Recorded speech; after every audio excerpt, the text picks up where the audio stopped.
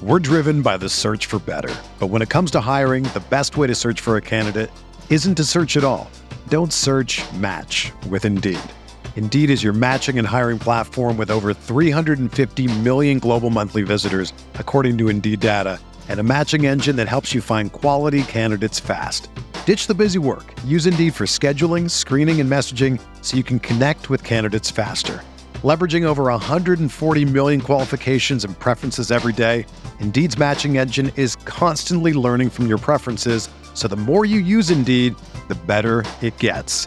Join more than 3.5 million businesses worldwide that use Indeed to hire great talent fast. And listeners of this show will get a $75 sponsored job credit to get your jobs more visibility at Indeed.com/Blue Wire. Just go to Indeed.com/Blue Wire right now and support our show by saying that you heard about Indeed on this podcast. That's Indeed.com/Blue Wire. Terms and conditions apply. Need to hire? You need Indeed. All right, hello, everybody. Welcome to episode 491, Talking Buffalo podcast, part of the Blue Wire Network. I'm your host, Patrick Moran. Thank you for locking in, whether you're listening audio, whether you're checking us out on YouTube.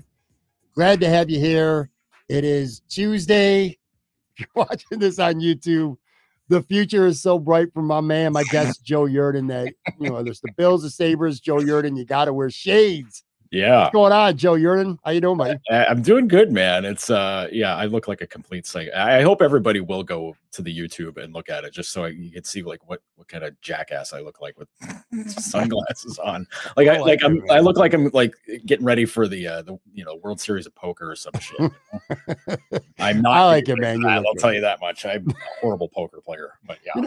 I should probably start pushing the YouTube side a little bit. You ever watch these other shows and everyone's always constantly interrupting the show to say, make sure you like, you subscribe.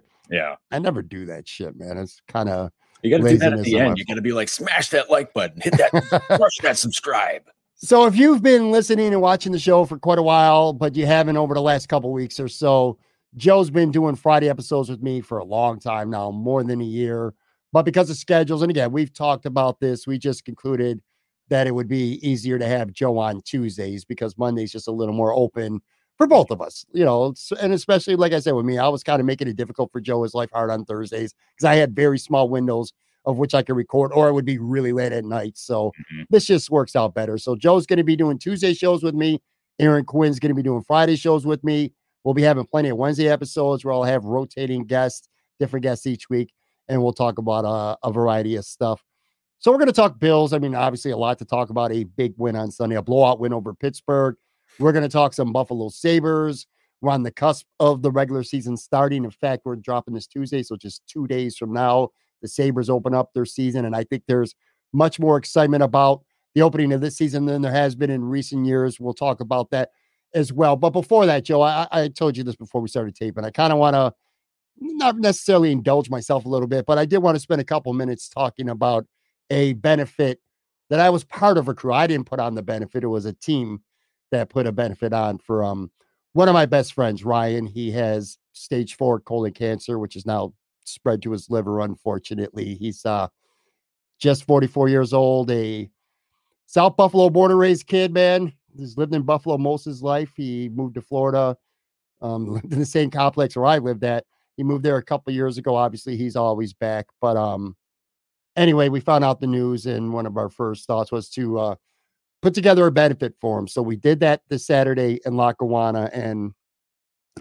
there's a funny story. The reason why part of the reason I'm telling you this is because there's a funny story. And again, if you happen to be watching this on YouTube, or if you're not and you're listening on the audio version, make sure you check out the YouTube version because I got a couple pictures that I'm going to share on the screen in just a minute, kind of poking fun at myself a little bit. So there's a funny story in all this as well. But on the serious side, I wanted to take a couple minutes.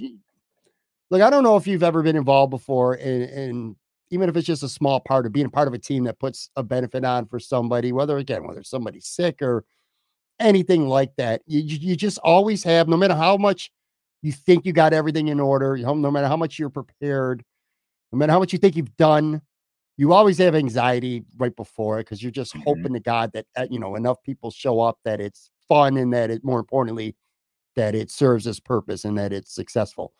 Well, I'm telling you, man, we put on this benefit, and a lot of people worked really hard to get everything in order. And Saturday, it was a rousing success, man. The crowd was great.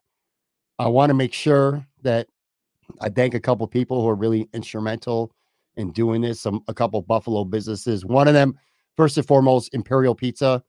We went to a couple different places. We were looking for, in today's economy, wings are just outrageously priced. You know this, Joe. Yeah. You like Oh, wings, oh, just I out of know. the right, out of the question. So we were just, we're looking for pizza. We're thinking about going to some different pizza places. I got to be honest with you, man. I talked to Imperial, and I told them about what was going on, about, the young man who has cancer, Mhm. that he's from South Buffalo. Imperial, of course, is in South Buffalo, and that he's a big fan of Imperial, always has been. No questions asked. They donated like 10 party pizzas to the Wow. benefit. And then during the benefit, we started running low on food, called them up, bam, within an hour, less than an hour, 5 more party pizzas.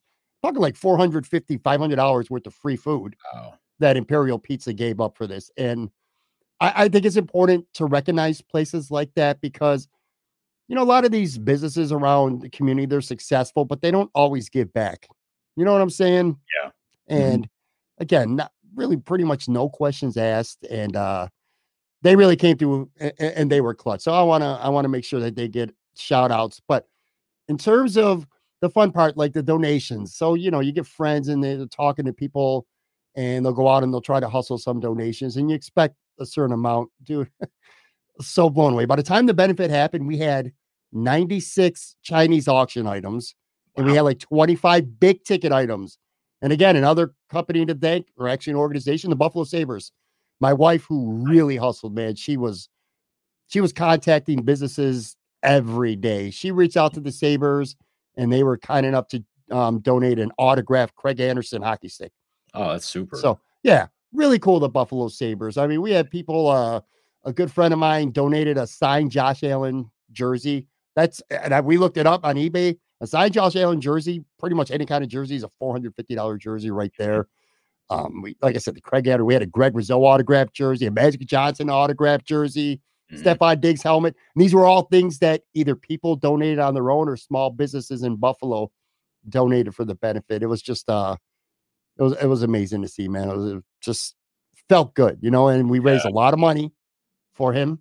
And more importantly than that, he was able to fly in for the event from Florida. So he's up here for the week. He got Oh, to that's see it good. firsthand. And beyond the money, it just lifts your spirits. You know what I'm saying, Joe? It's Oh, yeah.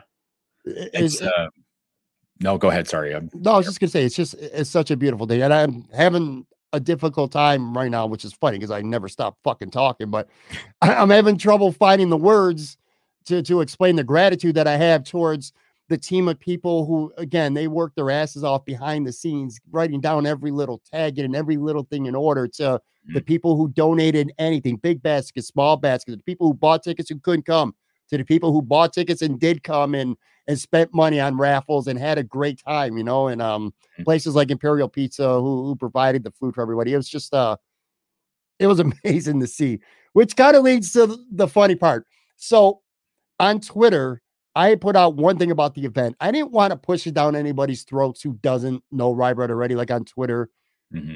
about a month or so ago, they started to GoFundMe, and I really pushed that hard on Twitter. And I used up, including you, all my media buddies. I asked you guys to all retweet it, Oh, and yeah. ended up raising like almost $2,000 on GoFundMe just one night for that.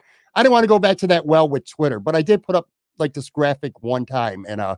a couple people reached out. One of them, a guy named Jeff, came in. By the way, I got to give props to this. So this is what I'm talking about with people with Buffalo. You've been in Buffalo now. You're not born and raised in Buffalo, but you've been in Mhm. Buffalo. How long you been in Buffalo for now again? This is year 9 Year going 9. on So 10. Yeah. you're a Buffalonian, okay? You might not have been born and raised here, but you are a Buffalonian. You've been here for almost a decade. You know how this town works.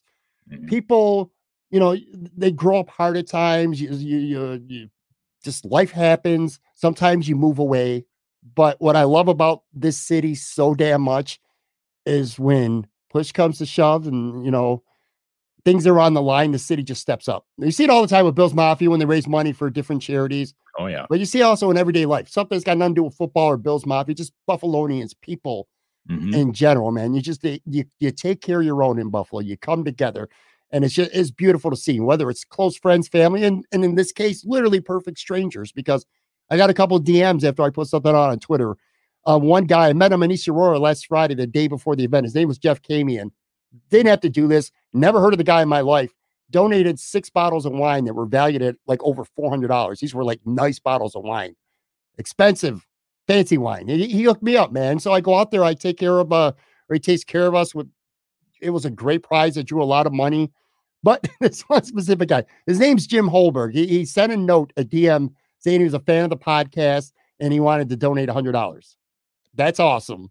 I made the mistake of telling a couple people, showing a couple people involved with the benefit of my friends, the DM, talking about being a fan of the podcast. Well, they made it into a joke. So the night of the benefit on Saturday, they took an 8x10 photo of myself that they stole off my Facebook, printed it out, put a $100,000 candy bar attached to it with his $100. So they took his $100 donation instead of just throwing it into the pot. They said, let's make something fun with it. And they made that as one of the Chinese auction prizes. So it was an 8x10 autograph. They made me sign it as a joke. An 8x10 autograph photo of myself along with $100 cash. It literally, and I'm not lying, Joe, it literally was one of the most popular prizes of the entire night. And to make matters worse, one of my buddies took a black marker and he covered my face with a mustache. Made me look like Hitler. I'm going to put it up there right now. So if you're watching this on YouTube, oh man, this is the picture. Okay. So it's an 8x10. You can't see the autograph because it's in black marker. So you don't see it, but they made me sign it. And again, my buddy took a Sharpie and covered my mustache or made a mustache. Anyway, the thing was like the bucket was full almost with people trying to win, obviously for the $100, but also people just, having fun with it. My cousin, well, essentially he's my cousin. He's not my blood cousin, but he's like my cousin. His brother Chris won it. And he put a picture on social media. Like I said, you can see the smile on his face. Matching mustache too. Yeah. So it was funny. And I'm telling you, people were coming up to me all night saying, I want to win that. My uncle Desi, I got to throw a shout out to him. He bought $20. He bought the strips of Chinese auctions. He didn't walk around. He literally took the entire thing and put it into the bucket just because he wanted that. Forget about that. It wasn't about the $100. It was about the photo. And they kind of make fun of me, treating me like I'm some kind of fake celebrity. But anyway, his face when he won that and taking that picture was really funny. And he told me he was going to go and hang it up on his bar. And he wasn't lying because like literally the next morning, there's an 8x10 picture of me with a colored in mustache on the bar. So anyway, it was a fun benefit. We raised a lot of money. People really stepped up. People stepped up. Businesses stepped up. Had some fun with it. Kind of poked fun at myself a little bit. It was a lot of fun, Joe. It really was, man. Yeah. Have you ever thought about being Gomez Adams for Halloween? Because that's a pretty good idea of what that would look like. I'm happy. It's really cool to hear the Sabres provided a signed Craig Anderson stick because cancer issues is a very personal thing for him because his wife Nicole had to deal with cancer. She was she's cancer free now, but like it was pretty rough going there for a bit. So it's that I know that's something that's pretty close to Craig's Craig's heart on when it comes to that. So the fact that he donated an autograph stick to for people to win and donate money, that's awesome. It really was, man. And I give the Buffalo Sabres a lot of credit. I give a lot of these businesses a lot of credit. And I had people, they were even just little simple baskets calling me, come pick it up. People were bringing stuff to my house literally the day of the event. It was really heartfelt and heartwarming to, just to see the community come together for somebody like that. And, cancer affects everybody in some way and nobody knows this more than you do. We've all, if somebody has been able to go through their life and not have cancer affected in some way, either directly or indirectly, that's pretty shocking. Yeah, for sure. Yeah, definitely. Yeah, know it a little too well. Yeah, and again, it's not even just the money, which again, the money that was raised was significant, but it also he was able to be there and just the smile on his face and the hug people, and so take so many pictures, and he was like he was a celebrity that night. Everybody wanted a picture with him. It was just, Nice. it was awesome to see. I'm just blabbing now because I'm just really proud right now to be a Buffalo guy, man. And I've been on this show many times, and you and I talk about Buffalo and Florida, and sometimes I kind of wish I was still in Florida. This ain't one of them, though, man. It's just awesome. I'm almost speechless when it comes to the generosity of people when it matters. So anyway, turning gears is no real segue there. Well, I mean, let's talk about the Buffalo Bills. We'll start there. Yeah. 38-3. I don't like asking you if you were worried, because then that suggests that Joe Yerdon is a fan of the Buffalo Bills. So we'll do our weekly preface by saying Joe is a Bills watcher. Joe's not a Bills fan. So to ask if you were worried about the game, of course you weren't worried. Well, right. It doesn't affect me, but I was a little bit coming into this game. The Pittsburgh Steelers have historically played the Bills, even in recent years, pretty damn tough. The Bills lost last year to the Steelers in the home opener. I didn't expect Pittsburgh to win the game, but I expected it to be a closer game, and obviously it was not. The Bills are 5-1, 38-3. I mean, it was extremely one-sided. Sometimes a score doesn't do a game justice. A couple bad plays even make it get out of hand, but the Bills dominated this game. Yeah. Dawson Knox out, Isaiah McKenzie on the offense out, Jordan Poyer out, Tremaine Edmonds out, Trey White, of course, has been out. It didn't matter. It didn't matter. The talent, let's start here, Joe.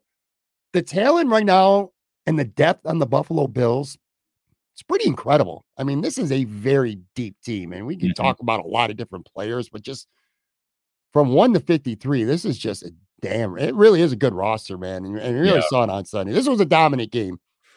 Yeah, they to me, the last couple of games, even the Miami game where it was a little, that's a game they handed to Miami. Sure. Let's be real about that. That wasn't one where Miami hulked up and beat them. Like, that was Bills making mistakes and giving it to them.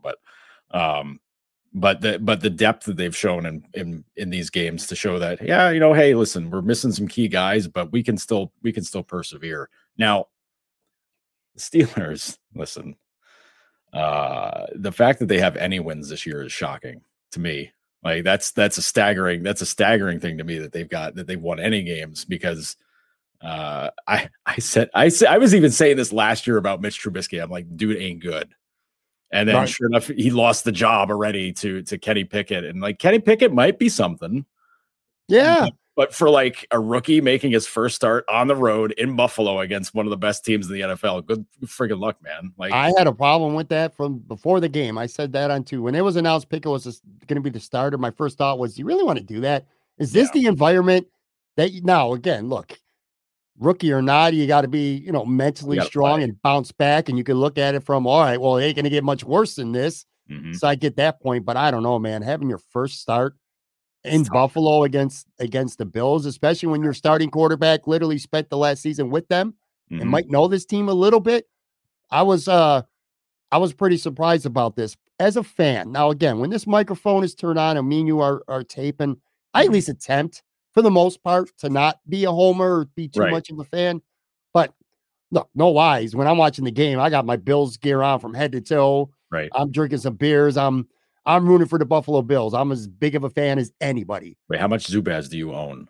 I don't own any Zubaz. Okay. All right. I just needed to know. Like, I own zero. I don't. A lot of people. So I had people in my house, including the guy, Ryan, who we do the benefit for. Yep. He came to my house and a group of friends came over. So it was fun, man. We had a good day. But yeah, my point was there were some Zubas in my house. Not on my body, though. but anyway, so just as a Buffalo fan, you always get anxiety. You're waiting for the other shoe to drop. You and I have talked about this many times on the show. Bills, Sabres, you're waiting for the other shoe to drop where, all right, maybe this team ain't as good as people think they are. You're worried about that. Yeah. Well, at least most fans are anyway. I am, for sure. There's just this season, though, this team right now, there's a calming feeling when it comes to these 2022 Buffalo Bills, especially this game. Cause it's like, look, the score, it was a blowout, but the Bills there was a lot of sloppiness. There was some mistakes. Like Josh Allen threw at least a handful of pretty shitty passes. I mean, he had Stephon Diggs wide open for a touchdown. He missed them. Shakir dropped the ball. Tyrone Jones dropped the opening kickoff. Again, Josh had a couple passes batted down. My point was, it felt like the Bills should be blowing them out sooner than they did. The Bills were kind of squandering a couple opportunities early on before the offense really got going, minus a couple big plays. But my point was this: there was no anxiety on Sunday, no nervousness at all. Mm-hmm. I always felt it was a matter of time, and that's kind of the difference with this team compared to years past. I'm not nervous about this team right now. Now, again, to be fair to your point, they're playing the Steelers, and they should have been up 56-3 at the half. Okay, like that. I know that's how stupid that game was. They should have been up by twice as much as they were up by. Like that. Steelers were like from moment one, they were not in that game, and the only thing that they were able to do was to pick on Kyer Elam. All game long. But what did it get them? Cool, you got a field goal. Congrats. Yeah. It didn't. It's rough for Elam, but like that's a nice lesson for him to learn. I agree. Have your worst game against a terrible team that you blew out. Cool. I agree. Learn from it like that. But like, honestly, it should have been 50. Like it should have been 50 or 60 at half. Would not have been out of the question the way they were playing. Like Steelers defense didn't do like watching their defense try to like track down Zach Moss or any dump off passes or whatever. And these guys are like 5 steps behind every play. Like they couldn't read anything. They couldn't do they weren't in the right spots for anything. It was just horrible. And then the Steelers offense, the fact that Matt Canada has a job as an OC at all is shocking because that dude's playbook is out of 1950 where first and second downer runs no matter what. Then he's like, well, we got 3rd and 19 now. Well, we've got to throw. Congrats. Well, good work, buddy. Like you don't like Najee Harris is a good back, but giving him the ball like all the time and then it's very predictable. No, like I know you got to run a guy because you got a rookie quarterback, so you got to try to save him a bit, but be less predictable. It's funny. You're right. And by the way, I see potential in Kenny Pickett. I thought he played a tough game. He got hit a lot. Oh yeah. He was forced into a lot of bad situations. Of course, he's playing from behind the entire game as well.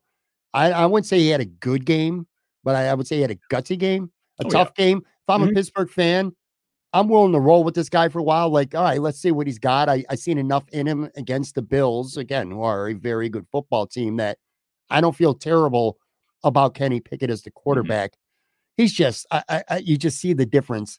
You watch games now, and whether it's Kenny Pickett or all but maybe 2 or 3 quarterbacks in the NFL, and it's just a night and day difference between whoever that quarterback is and Josh Allen. You look at the guy on Sunday, and Jesus, Joe, he didn't even, there were times, again, I talked about a missed throw to Diggs. I talked about a couple passes that got batted down that shouldn't have been. Like, there were at least. Are you nitpicking at that point? I absolutely am. Of course I'm nitpicking. The win was a factor too. I'm not making an excuse, but it was at least a little bit of a factor for Josh, maybe anyway. But here's my point. Say what you will. At the end of the day, he had like 348 yards before he went in the locker room at halftime. I think he had all 4 of his touchdowns in the first half too. Yep. I think he did anyway. It's just an utterly dominant quarterback. I think we're getting to the point right now where you might disagree, but you won't say I'm crazy if I were to tell you I think Josh Allen's the best player in the NFL at this point. No, you might not agree, but I don't think you're going to. That's not outlandish, right? You can't. You can't sit there and go like, "Come on, man, play." You're not going to get that reaction from anybody except maybe Kansas City, but like that's like one of the few places that you would get that reaction. But that's a whole different thing. But your perspective on this, and it's the same perspective of a lot of Bills fans, where they're just kind of like, everybody's always going to go to bat for their guy, right? Like you're just always like, he's our guy, we love him, he's great, we back him. Like, okay, that's cool. Bills fans don't have to like run out and scream in everybody's face like, Josh Allen's really good, he's awesome. Like, you don't have to do that, man. Like, he's in Gillette commercials, he's doing all sorts of shit, he's everywhere. Like, he's the guy. Like, he's legitimately nationally good and likable and the whole thing. Like, you don't have to go scream in people's faces and be like, he's good, I told you he's good.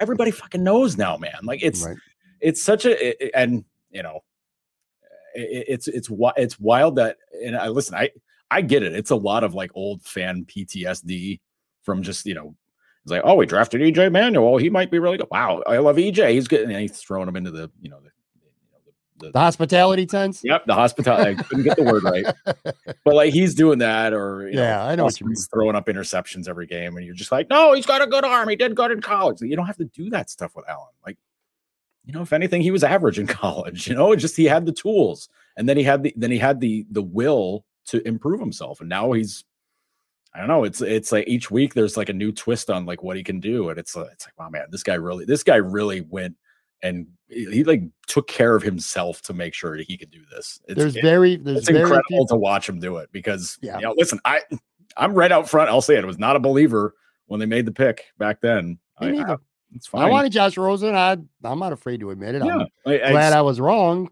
I mean, I like the people trying to like, change history and say like, I can't believe people actually thought this. It's like, well, listen, let's not try to rewrite history here. Let's just be proud of a guy like saying, yeah, no, like I know I have flaws. Let me work on this stuff, and then I'm like go to town on fixing it. It's an awesome story. It really is, because I don't think anybody would have thought he was going to be in a spot to be, arguably the best quarterback in the league, best player in the league. I don't think anybody was thinking that stuff, but it's awesome. It's really cool to see a guy just like take it and run with it like he has, almost literally.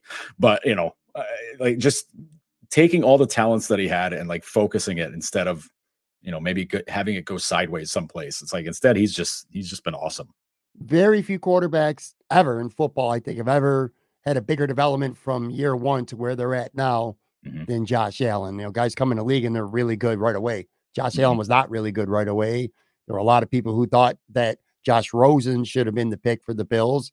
And at the time, that sounded very fair and reasonable. But his arc has been unlike many other quarterbacks that we've ever seen. And now he's so good. It's to the point where you see other quarterbacks come in and they struggle early on, like say Justin Fields. You'll throw out his stats, his stats after 20 games. Oh, Josh Allen only did this. Josh Allen's an outlier. He's the exception. He's definitely not the norm. And you can look at every quarterback is going to do the stuff that he's done to improve himself. Exactly. That's an off-season workout routine or, study, all of it. It's all of it. Yeah. Not every guy's is going to go and do that to better themselves or have a situation where the management and the coaching is going to be like, no, we need let's make this work for him instead of like trying to take a guy and his talents and jam it into whatever they feel is the thing to do. And it's not the right thing for what they have. Right. Yeah, absolutely. And I'll tell you, whether he's throwing a 98-yard pass to Gabe Davis for a touchdown, which that was fun, or he's reading a blitz, seeing a guy coming in, waiting to the last second and taking off and running for 18 yards for a first down. Quarterbacks just can't do both of them. So I'm going to do one or the other, but he just does them both. And again, at this point, he's just on a different level right now. I saw a stat on ESPN. I'm going to put it up here if you're watching on YouTube, which by the way, subscribe. The most passing, and I didn't know this until I just saw this today. Most passing and rushing touchdowns combined in the first 5 seasons to begin your NFL career. Dan Marino was number 1 with 171. Cam Newton, 160. Pat Mahomes, 159. And Josh Allen is at 150 right now. Here's the thing, Joe. Josh Allen still got 12 more games left this season. So even if he just accounts for an average of 2 touchdowns per game, which he's almost, if he's healthy, that's a lock. He's going to have more passing and rushing touchdowns in the first 5 seasons of an NFL career than any quarterback who's ever played in the history of the entire NFL. James Cook scored a second-half touchdown on the ground on Sunday. That was the first offensive touchdown the Bills have scored this entire season that Josh Allen was not a part of. I didn't know how historically good his numbers were looking compared to others until I saw that graphic on ESPN. Holy shit, man. He literally is on the verge of becoming the best of all time in his first 5 years. It's that list is fascinating. Well, for a couple of reasons. The Marino being first is wild because like 170 of those were touchdown passes. Probably. Well, he'd get those half-inch runs, but yeah, I'm sure they were almost all touchdown. Like Marino wasn't exactly Captain Mobility. No.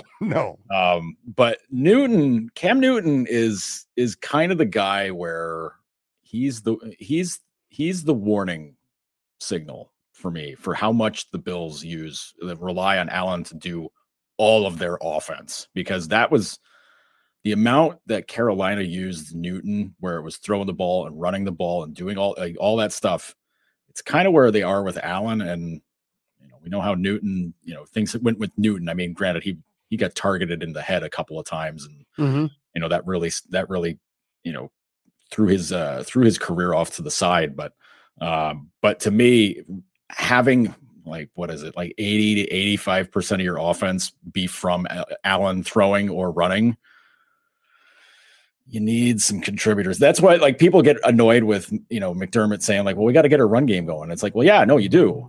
They do. You do. Not. You need to make sure that Allen isn't the guy doing all the running. You just, I mean, it's awesome he can do it. It's great that he can do it. But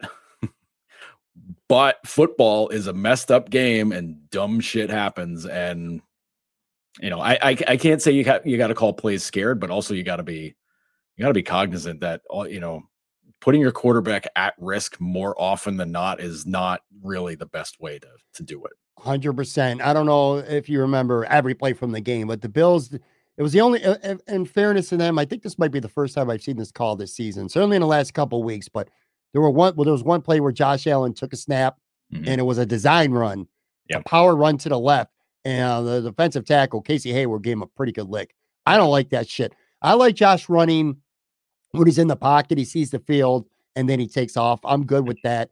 I don't like these design rollout runs to him. You're just begging him to take a hit. That I don't like.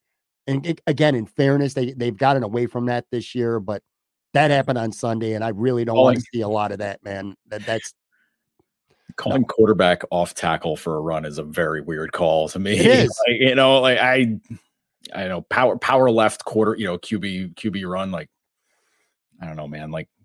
Give it to literally anybody else. Give it to Moss. Give it to any of these other guys. Just figure it out. If the running back can't get those yards, get new running backs. It's because they don't. That was my point. I don't think they don't trust this running game. Singletary did a couple nice things on Sunday. Of course, James Cook had his first big play as a Buffalo Billy, had a nice 33-yard touchdown run. Which, by the way, it was just one play and it was in a blowout in the second half. But I really like the way he made one cut and then bam, he showed that gear. He's got a gear. Devin Singletary is a more polished running back, but James Cook has a gear that Devin Singletary doesn't have. And for the first time in the NFL, at least anyway, we saw that with James Cook, which hopefully maybe that'll be the start of this staff having a little more confidence in him, because over the first month of the year is you make one mistake and then it's I'll see you next week, because hang on to the ball, man. Right. Yeah. You're not going to touch the football. Passes, can't drop the ball. Agreed. But I also, I don't think he should. He was probably playing a little tight, a little scared, that, hey, if I make one mistake, this is going to be it. So maybe this will generate some confidence. But yeah, if there's one area about the offense anyway, that it's a little bit worrisome, is that they still can't consistently run the ball. But now let me ask you this, because I noticed it this week with the Jets somehow putting 40 on Miami, but Breece Hall was a guy that I think everybody on Bill's Twitter was they got to draft Breece Hall. Didn't. And now he's the Jets and he had a big week. And it's you're not paying it. Bills fans should not be paying attention to the Jets. Don't even pay attention to the Dolphins. All these other teams are worthless. The Patriots, Jets, Dolphins stink. They all stink. It's funny that you say that. And I'm glad you did, because I had a couple. I know two of them won this week. I'm very well aware of one of them. I had a couple of friends in my house just on Sunday ask me, quite literally, because of Breece Hall had a big game, and people are watching fantasy football purposes or whatever. Plus, it's Miami losing, so you're kind of into that game. They were like, if you could do it now, you could go back. Would you take Breece Hall instead of Elam? Because that's what the Bills did. They passed on Breece Hall and they drafted Kyer Elam with the first round pick. My answer would be this: yes, but only because I didn't know that Christian Benford in the 6th round was going to have as good of a right. He literally overtook Elam on the depth chart, and he was the starter. So if you could have told me that Benford as a 6th round pick was going to end up being even a temporary starter, because Trey White hopefully is going to be back soon. Right. But anyway, if you would have told me that, then yes, absolutely. Because man, I've watched the Jets play. I really like Breece Hall a lot. And you look at the Bills right now, and if you say there's one thing on offense that they're lacking, is a Breece Hall. Yeah. He's James Cook, but better. Right. He's James Cook, and he can run the ball better and catch the ball better. See, the thing with the Bills is that any sort of thing where you're just kind of I don't know about this, it's all nitpicky, because again, they're very, very, very good. But when you start thinking about playoffs, and you can, like, it's okay, Bills fans, you can think about playoffs. Like, there's no worries there. But when you're playing against these better teams, because it's, you're not going to have any loser squads in the playoffs. It's just not how it works. But that red zone offense, I don't know what it is when they get inside the 20, but they turn stupid with the play calling. They did it Sunday too. Right. That's why they didn't put 60 up in the first half. No. But I mean, I don't get what the problem is. I don't understand. Like, I mean, you got all these guys that can catch the ball. You got backs that can catch it out of the backfield. You got, Allen can run. Seems like he doesn't always want to run it down in that area. And I don't know if it's just because it's a little bit more packed with the defenders or what. Like, there's not enough of that free space to get loose. But I don't know what it is that causes them to, like, just not fire the same way. I don't know. Maybe they're a team where their red zone needs to be like the 35 and in, because they get the longer routes for passes and, like, opens up the field to throw. But that's one area where a lack of a running game to make defenses kind of, not just press at the line and smash cover all these guys. That's one area where if you go from being multi-dimensional to being kind of not one-dimensional, but, like, you're losing a lot of your options when you don't have, like, those backs that you can count on. The Bills have had back-to-back weeks, and it hasn't hurt them because they won both games, but they've had first and goal inside, like, the 2, and 2 drives they didn't score anything on. Quentin Morris fumbled right before the end zone last weekend against Baltimore. They didn't score. Zach Moss got stuffed. I don't remember what happened. I just know they didn't score. Yeah, the Miami game was brutal. That was brutal inside. Yeah, but I mean, again, this is all nitpicky stuff for the Bills. Like, I don't get, it's nitpicky now because they're just rolling teams, but it might not be nitpicky next week or against Green Bay or in the playoffs. You're going to have to, that might be the difference. Settling for 3 or getting 7 might be the difference in a game. I don't understand, if there's one thing about this offense too, when they're short yardage, especially if they're at the 1, why Josh Allen? Jalen Hurts has 6 rushing touchdowns for the Eagles. I think 4 of those are goal line from the 1 yard line, just bowling into the end zone. I don't know if the Bills just have no confidence in the guards in the center to hold the block. I don't know what it is. But it's the same thing with the hard count shit on 3rd and 1, 4th and 1 plays where they're just trying to draw guys off. It's like, yeah, you have the best offense in the. I know I've said this on here before, and I scream about it all the time. You have the best offense in the NFL. If you got a hard count, guys, if you need an EJ Manuel, offensive play to get you a first down, man, like, no, throw that shit out of the playbook. I know, like, hey, great, okay, you faked the guy out, cool, awesome, but I don't know, run it from get a yard, get 1 yard, like you get at 700 yards a game, get 1 yard in one situation, please, once.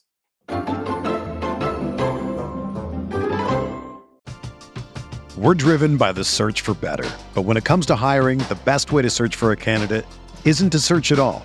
Don't search, match with Indeed. Indeed is your matching and hiring platform with over 350 million global monthly visitors, according to Indeed data, and a matching engine that helps you find quality candidates fast. Ditch the busy work. Use Indeed for scheduling, screening, and messaging so you can connect with candidates faster. Leveraging over 140 million qualifications and preferences every day, Indeed's matching engine is constantly learning from your preferences, so the more you use Indeed, the better it gets. Join more than 3.5 million businesses worldwide that use Indeed to hire great talent fast. And listeners of this show will get a $75 sponsored job credit to get your jobs more visibility at Indeed.com/Blue Wire. Just go to Indeed.com/Blue Wire right now and support our show by saying that you heard about Indeed on this podcast. That's Indeed.com/Blue Wire. Terms and conditions apply. Need to hire? You need Indeed. Whether you're a world-class athlete or a podcaster like me, we all understand the importance of mental and physical well-being and proper recovery for top-notch performance. That's why I'm excited that Unified Healing is sponsoring podcasts on the Blue Wire Network. Unified Healing is a new and super innovative global network of wellness centers powered by Energy Enhancement System, or EE System. If you haven't heard of the EE System yet, then you'll want to listen up. This technology promotes wellness, deep relaxation, purification, and rejuvenation. Wherever you are across the globe, access to a center is easy and affordable. Interested in experiencing the EE System technology for yourself? Go to unifiedhealing.com/bluewire to learn more and find a center near you. That's unified, UNIFYD, healing.com/bluewire. No material or testimonials on the Unified Healing website are intended to be viewed as medical advice or a substitute for professional medical advice, diagnosis, or treatment. Always seek the advice of your physician or other qualified healthcare provider with any questions you may have regarding a medical condition or treatment and before undertaking a new healthcare regimen, including EE System.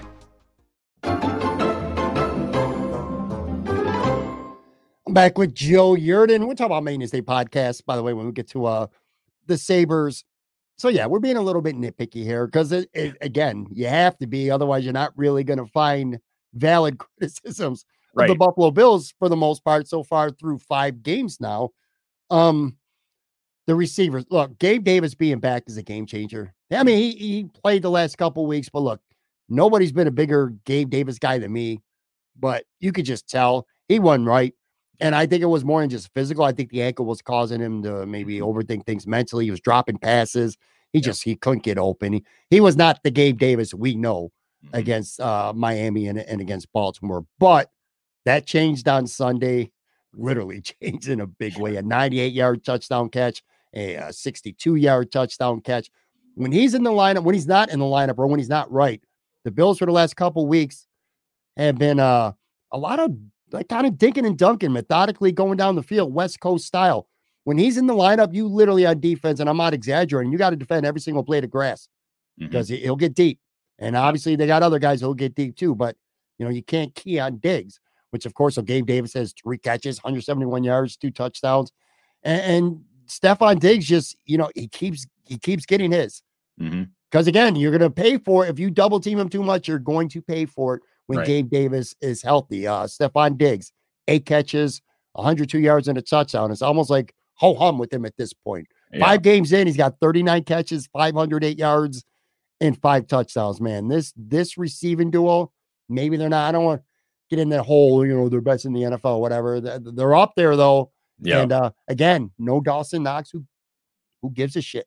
I love Dawson Knox. Dawson Knox is a good tight end, so I'm not, downplaying how good of a player he is, but at least on Sunday, it's like, who gives a shit? Oh, by the way, no Isaiah McKenzie either, who gives a shit, because Khalil Shakir is going to go out there. His first real action, he has 3 catches for 75 yards and a touchdown. And that was with the bad drop, too. On top of that, it's like this offense is just, man, they just got weapons and they just fire. Now, of course, Josh Allen makes a lot of that go, too. But goddamn, if this offense ain't really, it's fun to watch, Joe. Even if you're not a fan, even if you're just a Bills watcher, they're fun to watch. You got to give them that. Yeah. I mean, I was only able to watch in passing on Sunday because we had no, there wasn't any Sabres practice Sunday, but there was. But we had to record the podcast, so it was couldn't go to my buddy's house and watch the game and then haul ass back here. Sure. I'm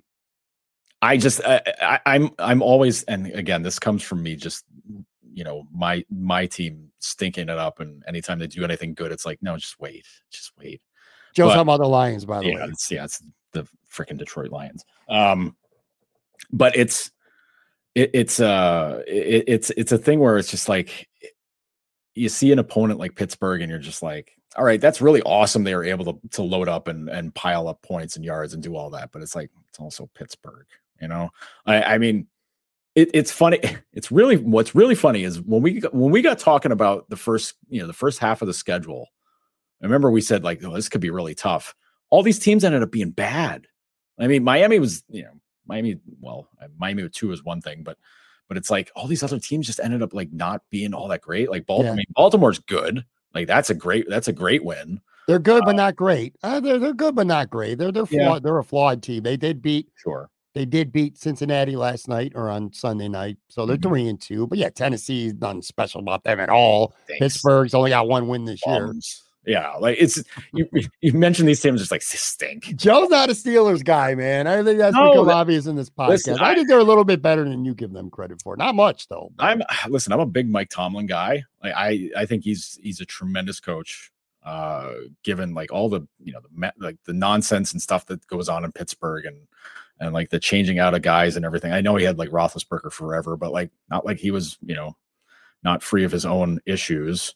But I mean, it's so many things, and there's like they're a playoff team every year. If they're not a playoff team, they're right on it, and they're there every year, no matter what. So to me, that tells me Tomlin's awesome. But like this group ain't got it, man. Like the running game is not there. Kenny Pickett's just getting started now. The defense blows. Their defense is really bad. But I mean, listen, if a team's going to give you layups, and a team's going to feed you cupcakes, you eat the cupcakes, you take the layups, you take the freebies, you load up on it. But you can't, for me, I can't use it as a way to be like, yes, this is the greatest team in history. Like, okay, great. You beat a high school squad. You threw it on a team that just ain't got it. I'll tell you this, we've spent a lot of time on this show talking about the Bills offense. It's almost like it's easy to take how good this defense is right now for granted. And I think the stat is the Bills have allowed one score in the second half this season. Mm-hmm. One score the whole season. I know they shut the Rams out in the second half. I know they shut out Tennessee. I know they shut out Baltimore. They shut out Pittsburgh in the second half. I think they allowed Miami to kick a field goal. I think it was. That's it. The whole second half of 5 games. So 10 quarters of football, they've allowed one score in the second half. You got to give the coaching staff obviously a lot of credit because they're making adjustments. I think Von Miller, when he first signed, and I've said this before, I've admitted this, I was happy about it. But I wasn't like, oh my God, this guy's really going to be such a big game changer. I was wrong. He is. He makes people around him better. He had a sack, by the way, Sunday, by the way, that's 4 sacks in 5 games. I thought he might have 5-6 sacks for the year, and we would care most about him because he would turn up when the big games come, when the playoffs come. Mm-hmm. Well, he's got 4 sacks in 5 games already. Yeah. Mm-hmm. Guys around him are playing. And by the way, he drew a holding penalty on Sunday. The right tackle was shitting himself, had a false start. So, Von Miller has made a big impact, and they can overcome guys like Trey White not playing. And Jordan Poyer's missed 2 now out of the first 5 games this season. And Mike Hyde's out for the year. Yeah. And Oliver and Phillips have missed multiple games. And it's like, it don't matter. This defense is just really good. I saw a stat. You want to hear a crazy stat when it comes to the Bills? Mm-hmm. As of right now, anyway. And by the way, Kansas City's playing on Monday Night Football, and we're taping this before. So I don't know if this might change or not. But as of right now, we're taping this Monday afternoon. On offense, the Bills are second in the NFL in points and first in yards in the whole NFL. And on defense, they're first in points and second allowed in yards. So they're quite literally right now the best offense and the best defense in the NFL. Both of them. Are they still trailing Detroit in points scored? No, they got shut out, so probably not. But probably not. Detroit was blanked by the New England Patriots. So thanks a lot for the help, by the way, Joe. Yeah, you're fucking welcome. Okay, your Lions. It's okay. They only lost 29-0 to a third-string quarterback. It's great. You mentioned a guy earlier that I wanted to hit on before we move on to talk a few minutes of Sabres anyway. So we nitpicked about Josh Allen and his throws. And again, some of the running game, we're being nitpicky, or the short yardage stuff. We agree on that. Here's something that I don't know. If there's one concern I have about this team right now, the only concern I have about this team right now, besides injuries and besides their ability to beat themselves at times, which they clearly did in Miami. Right. Though, if there's one area where I am concerned about, it is Kyrie Elam right now.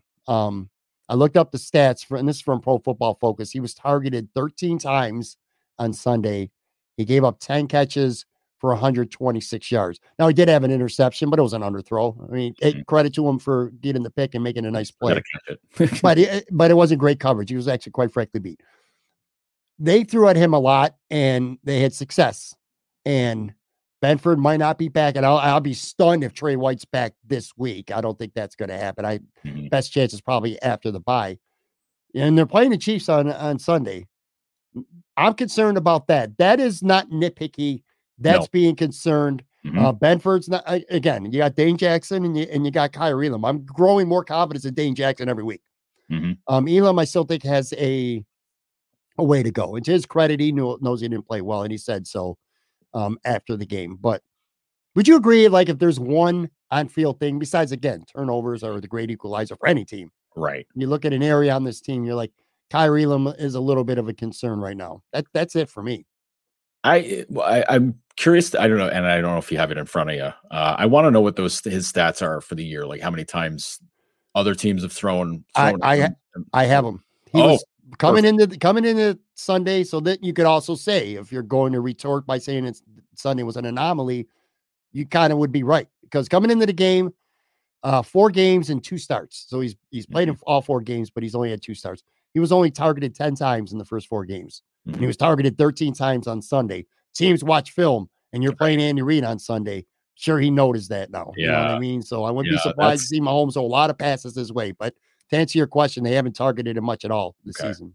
No, that's what I was curious about, to know if this was something that was like a quiet trend that just blew up, in one game, and it's like, oh, this is actually a problem, or maybe this guy had a bad day. Maybe who knows? It could be any of that stuff. But you're right. It's Andy Reid's smart, and Patrick Mahomes is also very smart and very good. And if there's a weakness to go after, they'll find it. Now, I do wonder if that means working on a cornerback rotation a little more, or having the safety shade to his side to give him a little help. But if you try to do stuff like that, it opens up something elsewhere on the field. So that's good. It's interesting. It's really interesting. And yeah, it's a disappointment that Trey White isn't ready to go. Probably won't be ready to go. That'd be really tough on him to get back to practice this week and then play against the Chiefs. I've like 3 days of 2 practices and a walkthrough, and now you're on the field Sunday. Yeah, that's not gonna happen. But that's it. It is something to keep an eye on. And honestly, if that's the one, I mean, granted, that's a big issue because it's a passing league. But if that is a thing, I wonder how they handle it, or how you figure out a way with that, because you're counting on him. You're banking on him to take care of business while these other guys are all banged up and hurt. If he ain't doing it, then they're really good about that next man up mentality. And if the guy behind him can do it, then that guy's got to play. Yeah. Well, assuming that guy is going to be able to play, like I said, Benford, who knows if he's going to be back. They signed Xavier Rose to the practice squad, and then he gets hurt 2 days in the practice. So, I mean, put it this way, for better or for worse, Kyrie Elam is going to have to play better on Sunday. Maybe that position's just cursed. Maybe Trey going down was just the sign that was like, uh-oh, whoever goes there is doomed.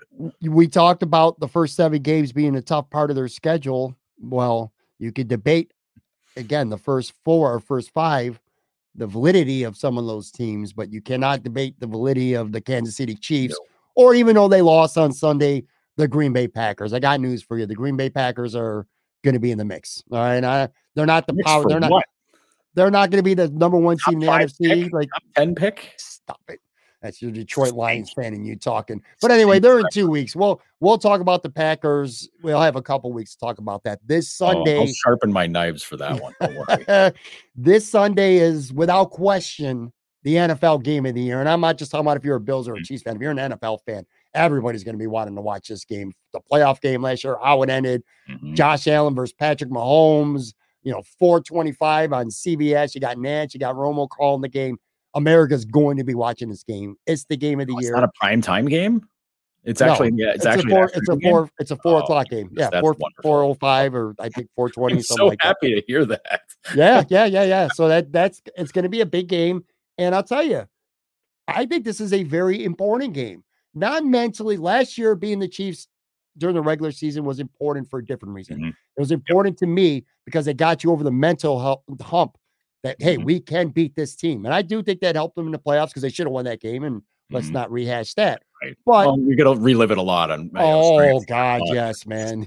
Whether you like it or whether you don't like it, whether it's Chiefs fans talking shit, whether it's ESPN, whether it's CBS on game day or, during the telecast, it's going to get shoved down your face. Gird your loins, Bills fans. You're going to hear nothing but 13 seconds all week. Last year, I thought was important for that reason. Mentally, hey, we could beat the Kansas City Chiefs. This year, I think it's very important because I would be willing to bet pennies to dollars that whoever wins this game on Sunday is going to be the number one seed in the AFC. And I think it's very important for the Bills to have home field in the playoffs. They're both, as of right now, they have one loss. Again, Kansas City's playing at home tonight. Maybe they lose. I don't know that. We're taping this before the Monday night game. But let's assume that whoever wins this game is essentially going to have a 2-game lead because you played head-to-head too. So I think whoever wins this game, I'd bet on it, is going to end up getting the home field. The AFC West, the Chargers are there, but they got a lot of injuries. The Raiders and especially the Broncos have been a disaster. They're the worst. What are they, 2-3 or whatever they are? They're the worst, most overrated team in the NFL, in my opinion, especially their offense. But anyway, my point was this. The AFC West was not what we thought it was going to be from top to bottom, this mega powerhouse. So I don't really, we were like, well, these teams are going to take care and beat up each other. I don't really think that's going to be the case. This is a huge game is what I'm getting at Sunday. I'm being long-winded here. I think the winner gets home field, and I think that's pivotal for the Bills. I don't want to call this a must-win game, but it's pivotal for the Bills to win this game because it's going to put them in the driver's seat for having home field if they win. And I want to play the Chiefs. All these games are in Kansas City. They need to play Buffalo, or they need to play the Chiefs in Buffalo when it matters most. Yeah, not a Monday night game when it's pouring rain or something, Sure. like it was a few years ago. Right. This is the time to take advantage of them, like Kansas City, because what did Kansas City do the last couple of years? Like sleepwalk their way through like the first 8 games of the year, have their back against the wall, quote unquote. And then they're like, all right, we have the best offense in the NFL. Let's just use it instead. And then they go on a tear and then they're in the playoffs and they're red hot. Like that's what they do. No, beat them now so that if you get tripped up somewhere along the way, and you have to assume that Kansas City is gonna do the same kind of thing. I know it's different receivers, like Tyreek Hill's not there anymore, whatever. Doesn't seem to affect them. Like it hasn't bothered them yet this season, but you just have to assume that they're going to go on some kind of wicked run and they're going to shoot right to the top of the AFC standings. They're going to be right there with you. So if you can beat them now, take advantage of them, still figuring their stuff out, beat them down and just be like, all right, whatever. We've taken care of that part of our business, because that's now, no NFL coach is ever going to look past any game or, how the division race or any of that stuff. But I'm declaring it right now. What friggin' day is it? October 10th. The Buffalo Bills have won the AFC East. I'm saying it right now. Like they probably won it like the first day of the year they had it won, but they don't have to worry about it. This is the big game for them. Like this game is the one that matters the most for this season, because I agree, because it's the one that draws the line. Like if this is the difference between home field and not, you got to win it. You have to treat it that way. That's exactly how you have to treat this game. It doesn't matter if Kansas City screws up and ends up finishing the year 10-7 and they still win the West. Okay, cool. They won, but they got to play on the road. They got to come to you. I agree. That's the biggest thing. I agree. And if your goal, like I said, and I know it's the goal for both teams, if your goal is to finish first, which not only is home field throughout the playoffs, but the way the NFL is structured on the playoffs, only the first seed gets a bye, not the top two. So it's even more important to get that number one seed. Yep. If your goal this game it's hugely important. I'll say one last thing about that too. I think if Buffalo were to lose, I still think they would have a better chance of getting the number one seed. As if Kansas City loses to Buffalo with their division, I think Buffalo would be very much in the driver's seat. Yeah. That's the important part. The not so important part is just as a fan or whatever, if the Bills win, all the hype, all the Super Bowl favorites, being the number one in the power rankings every week, going to be completely justified. If the Bills lose, and again, it doesn't really matter other than the standings, but just so we're clear, if the Bills do lose on Sunday to Kansas City, they won't be number one again until they beat the Chiefs in the playoffs. So you can forget about the rest of the year, the Bills being the betting favorite, I think anyway. I could be wrong, but this is my opinion. In Vegas, I think it's going to be, they got to be able to beat Kansas City, and they haven't. So you know what I'm saying? You're going to be playing catch up to the Chiefs for the rest of the season in the minds of the media and the TV shows and stuff like that. Players they don't have anything to prove then. If the players, I mean, I don't know. Players are smart. They don't listen. They don't read or listen to any of that stuff. But I know NFL guys are much more present on social media, so they are reading a lot of stuff. They are seeing a lot of stuff. Sure. But I mean, like any slight is used as motivation nowadays. So like if that kind of thing fires you up, okay, cool, run with it. But like the motivation should be like, these scumbags have beaten us and got ahead of us in the playoffs and taken, they took us out last year. We had them beat. Screw them. Like that. This is what we got to do. Like, don't worry. Who gives a shit if you're not number one in the power rankings? Fuck that stuff. Like, I agree. That's all for arguing. Like it's Tuesday morning Twitter talk. That's what power rankings are good for. Look, when it comes to the offensive side of the ball, I obviously want the Bills to be as close to fully healthy as possible, but if they got to go another week without Knox, I bet my life McKenzie's going to play this week. He'll be cleared. Anyway, the offense, I could get by even without both of them, but on the defensive side, I think it's very imperative that Jordan Poyer, who just makes big plays, that he's in the lineup. And of course, Tremaine Edmonds too. Didn't matter against Pittsburgh, obviously. I think that will matter against the Chiefs. So the injury report this week, unlike last week, is going to be something to monitor hugely. Before we get out of here, go ahead. This past week could have been just like a rest week for a lot of those guys, honestly. Because anybody who was, if you were even questionable, I was kind of like, you might as well give Ed Oliver did play on Sunday and Phillips, but I was like, let's give these guys one more week. I think the Bills are going to be all right, and they would have. Fortunately, it looks like the Bills avoided any major injuries from Sunday. But you know what? Again, we're taping this before I have the luxury of seeing Sean McDermott's press conference. So I did not know that Tremaine Edmonds and Knox and Poyer got hurt again last Sunday until on Monday. So I don't want to, take that for granted. Let's before we get out of here, switch gears real quick with the Sabres. Kyle Okposo was named captain. Now I know you and Lance on maintenance day had a discussion about this on your podcast. So everyone make sure you check that out. I'll put a link to maintenance day on the show notes.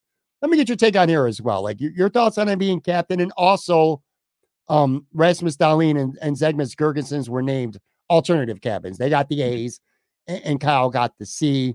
I think some people, to an extent, myself, mildly surprised that Alex Tuck was not named an assistant. So let me get your thoughts on Okposo and your thoughts on the assistants and your thoughts on Alex Tuck not getting an A for right now anyway. Yeah. As far as Kyle goes, there was nobody else they were going to pick. Like it was controversial last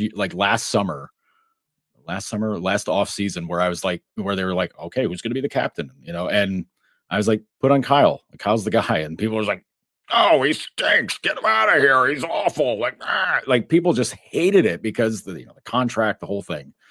Funny what a year where the vibes improve and he scores 20 goals can do to change everybody's opinion. It's like, oh wow, yeah, no, of course Kyle's the captain, but like he was the guy all along. I think, and Don Granato told us on Monday, he goes, we could have done this last year.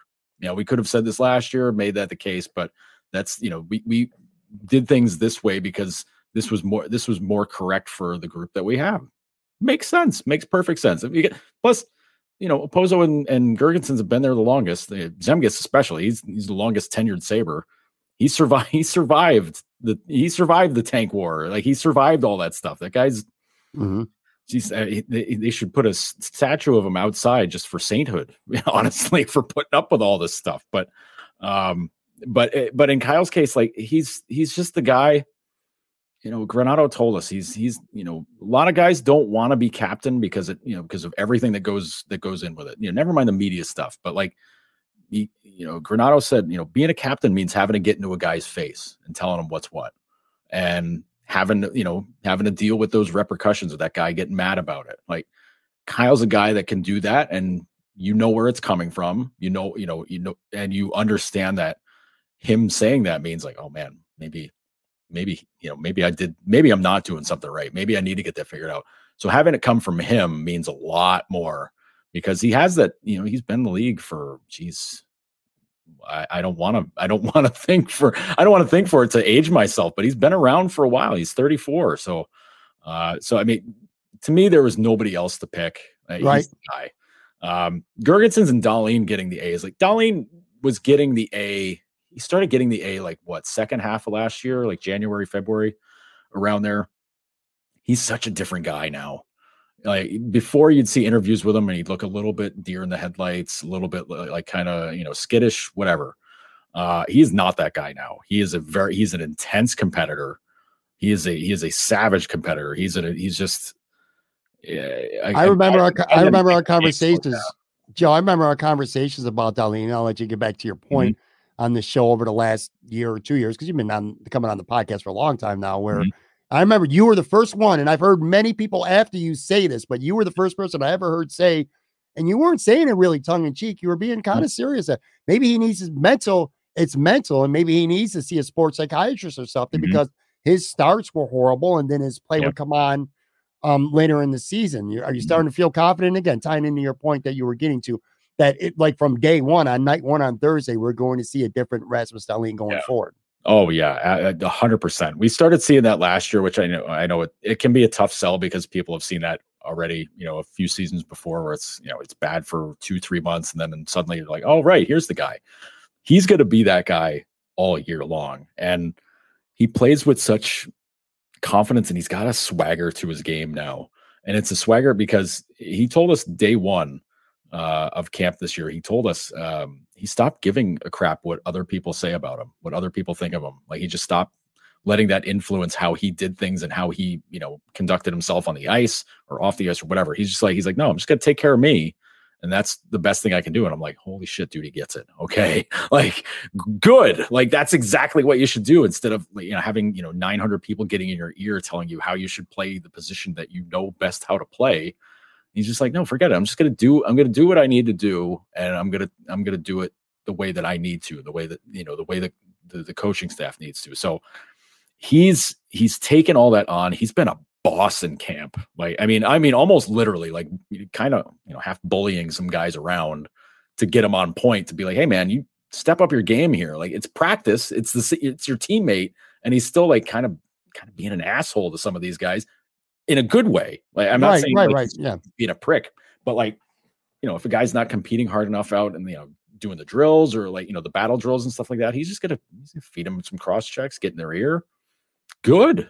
Like, that's the kind of stuff you need. You don't need like the petty, like, snide back talk kind of stuff that we've seen in the past, but like, that's great. Now, the Alex Tuck thing, I get it. I get, he's been so cool and so good about coming here, and like, he grew up a Sabres fan, and the whole 9 yards, everything about him's awesome. Super guy, just an outstanding guy. He's also only played 50 games for the Buffalo Sabres, and when you've got Dahlin, who's been here for 4 or 5 years, and he's changed, he's become like this kind of on ice general type.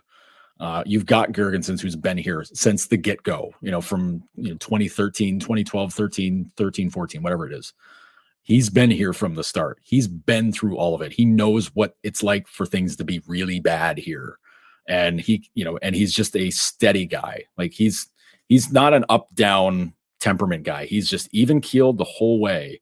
And he's been there. He's done all of it. And Opozo, veteran for all these years with the Islanders, and then he comes here, chose to come here, lives here now. Like, he doesn't take off out of town in the summers. He lives in Buffalo now. Him and his family, his 4 kids, the whole thing. He, like, for everything that the team preaches, we want guys that want to be here, all that stuff where you get kind of tired of hearing about it. No, Kevin Adams said it this morning. He goes, Kyle's that guy. Kyle is the exact guy that when he says that stuff, that's who I mean. So I get it. Everybody loves Alex Tuck. It's fine. But he can be a leader without the letter. Like, and he's still going to be a great guy a great guy in the room. He's not going to be offended by any of this. Like, he's that dude. He's just cool. Like, he's just cool. He gets it. He understands, and he rolls with it. And he has fun with these guys. Everybody plays great when they play with him. So you don't have to feel bad about, unless you ordered a Tuck jersey and got a C put on it, then, whoops, I guess. But otherwise, it's fine. Like, it's fine. And like, Alex would be the first guy to tell you, like, yeah, no, man, I get it. It's cool. And plus, say if Girgensons is hurt for a game or something like that, you got to throw an A on somebody else. Maybe he's the next guy in line. Like, that's how it might work. Okposo, before we get to the lines, because I want to wrap up practice lines on Monday, because that's pretty much probably what we're going to see on Thursday. What's up with Okposo health-wise? What's going on with him? Like I said, obviously he was just named captain. Yep. But he's been banged up. What's going on with him? Yeah, it's a little upper body thing. He was back in practice with the team on Monday. full practice, although he was wearing the gold jersey, which for skaters, not goalies, but for skaters means it's a non-contact jersey. I've been saying, look at it as a red jersey, basically for our football fans. Mm-hmm. But he got some contact in there today, or on Monday, excuse me. I got to get my days right here. He was getting in some contact, and he even said, he's like, I probably shouldn't have been doing that, but hey, it's how it is. And listen, you got to tell that guy not how to do things or how to do whatever. But he's aiming to be ready for Thursday. If he's not ready for Thursday, I bet he would be ready for the next game against Florida, which is I don't know if it's Saturday or Sunday or what, but it's some point after that. But he'll be ready very soon, and whether it's nothing long term. No, and it's nothing to do with his head either. It's just some other back, shoulders, elbow, who knows?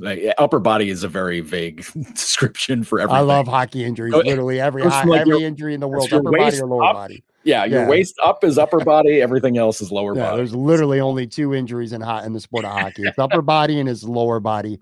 Before we get out of here, I do want to get your comments or not your comments, but your thoughts right now on how these lines are looking. I would assume at this point, with the season just a couple days away, that this is what we're going to see on Thursday, short if Okposo is available to play Thursday or not. I got to tweet up again. If you're watching this on YouTube, hit that subscribe button. But anyway, Lance Lazowski, Joe's maintenance day partner, has the Sabres lines from practice. So we have Tage Thompson, who's centering, of course, Jeff Skinner and Olofsson. You got Middlestat centering Quinn and Tuck. You got Dylan Cousins, who's centering Peyton Krebs and JJ Peterka. You got Asplin, who was at center, I guess, on Monday, which I thought it was the other way around, but I guess not. He's centering Gergesons and Vinny Hinostroza, who is in at the time for Okposo, who Lance had is rotating in, as well as Bjork. Defensively, you got Samuelson and Dahlin, no surprise there. Power, Yokiharu, no surprise. Bryson and Labushkin, and then Pilot Fitzgerald are the extras. So let me get your thoughts on those lines. And also, Quinn and Peterka are both going to be starting the season in Buffalo. I've had you say that you didn't know how I was going to play out with Peterka. Chad DiDomenicis was on last week, and he thought that maybe Peterka might start in Rochester, and then Hinostroza would earn a spot among the top 12 forwards right now. But it appears that we're going to start the season with Peterka up here in Buffalo. What are your thoughts when you look at these line combinations right now? I like it because it's been this way almost all the way through camp, so it's less confusing that way. The Olofsson joining Thompson and Skinner is fun because I think Granato wanted to make sure he wasn't just kind of like, just like, okay, that's our line, let's just get him out there. He's wanted to look at other stuff and see how guys play through that and see if there's other things that work. Now, the way Granato seems to like it is there's two guys that have chemistry, then you can figure out who the third is and just kind of swap guys around. In this case, Skinner and Thompson are the guys. Like those are the two guys where you're like, oh, okay, this works. I want to say on the next line, the Middlestat and Tuck would be that. I think maybe it's Quinn, but that could be fluid too. And Krebs, Cousins, Peterka, like that's.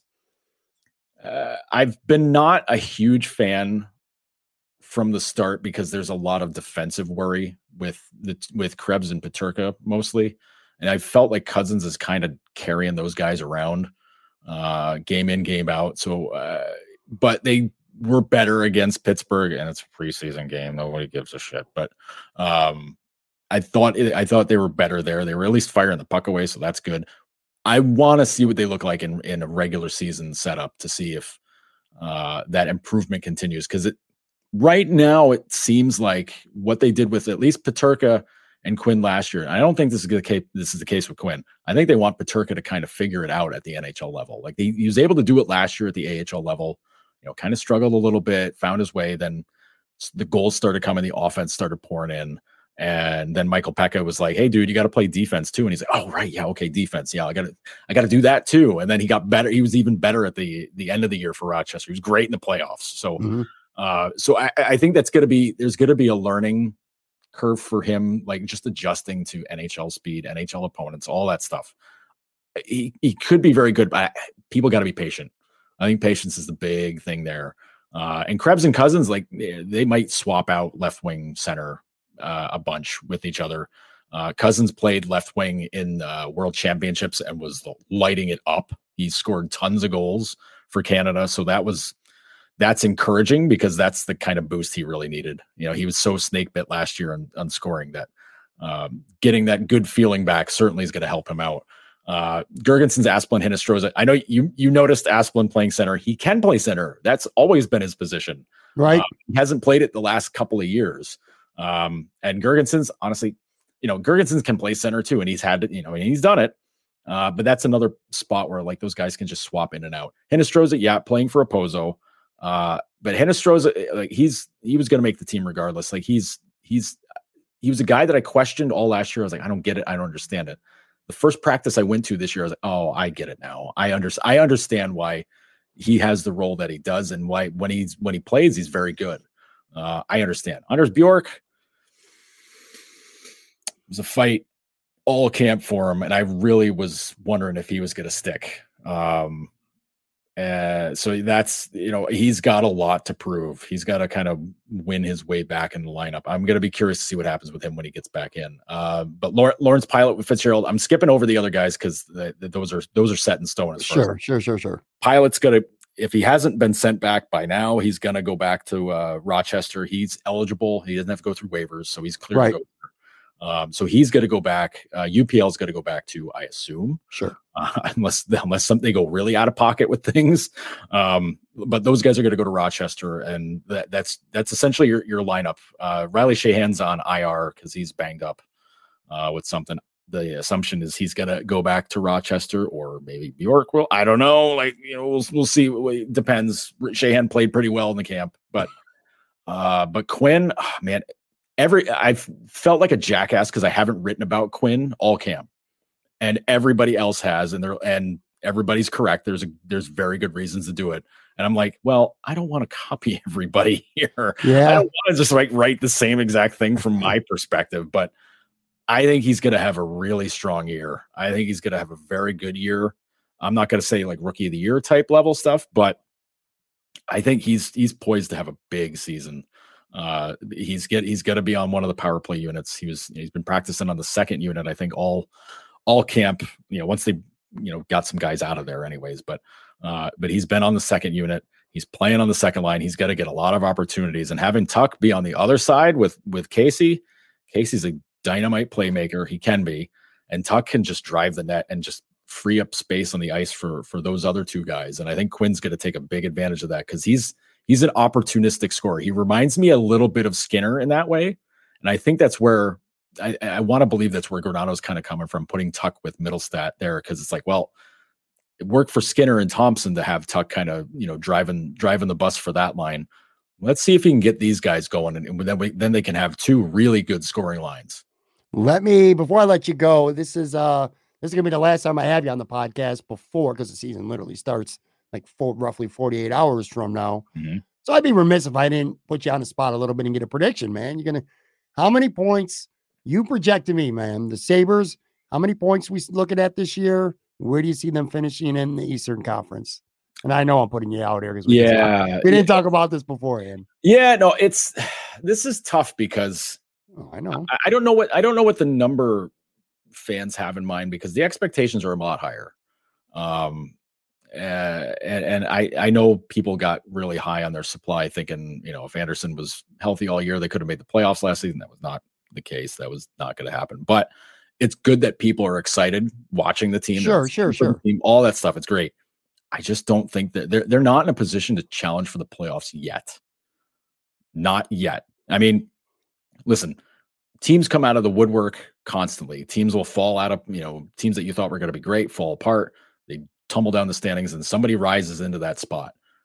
It can be Buffalo. It could be Detroit. It could be Ottawa. It could, it could be Columbus. Like there's a lot of teams that are going to be vying for like that kind of push. New Jersey's a sneaky one too. Buffalo can be in that spot, but it's going to take a lot. Like the goal, we talk goaltending all goddamn summer about this team, and like that's honestly going to be the biggest thing. And it's the biggest thing for everybody. I know, like whatever, but that's an area that's definitely of something that I'm going to be very curious to see how it works all year long. For me, to me, the goal, the point goal that I had in mind is 90 points for them. Now, it doesn't get you in the postseason, most likely. 100 points gets you to the playoffs. That's how it goes. There's all the freebie points from overtimes and all that stuff that goes on. But they had 75, 76 points last year, and the 76, and they were 25 points out of the playoffs.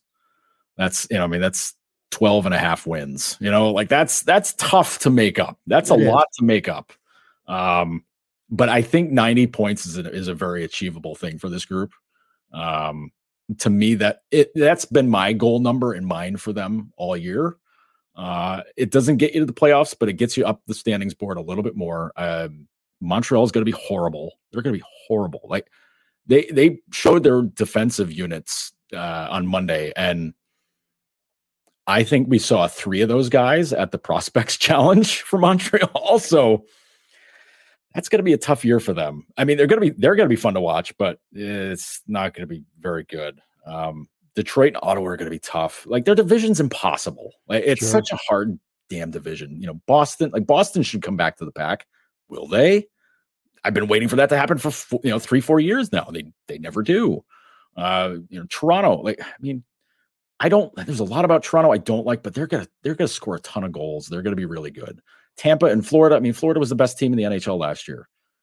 They didn't really change all that. Well, they did change. I take that back. They did make a big change. They added Matthew Tkachuk, so they're gonna be nastier to play against, and that's an element they didn't really have last year. So that's changes their perspective. Tampa's been to the Stanley Cup final 3 goddamn years in a row. Like that's your division, man. Like that's crazy. Then the other division, you got Pittsburgh, you got the Rangers. The Islanders are going to be a lot better this year, I think.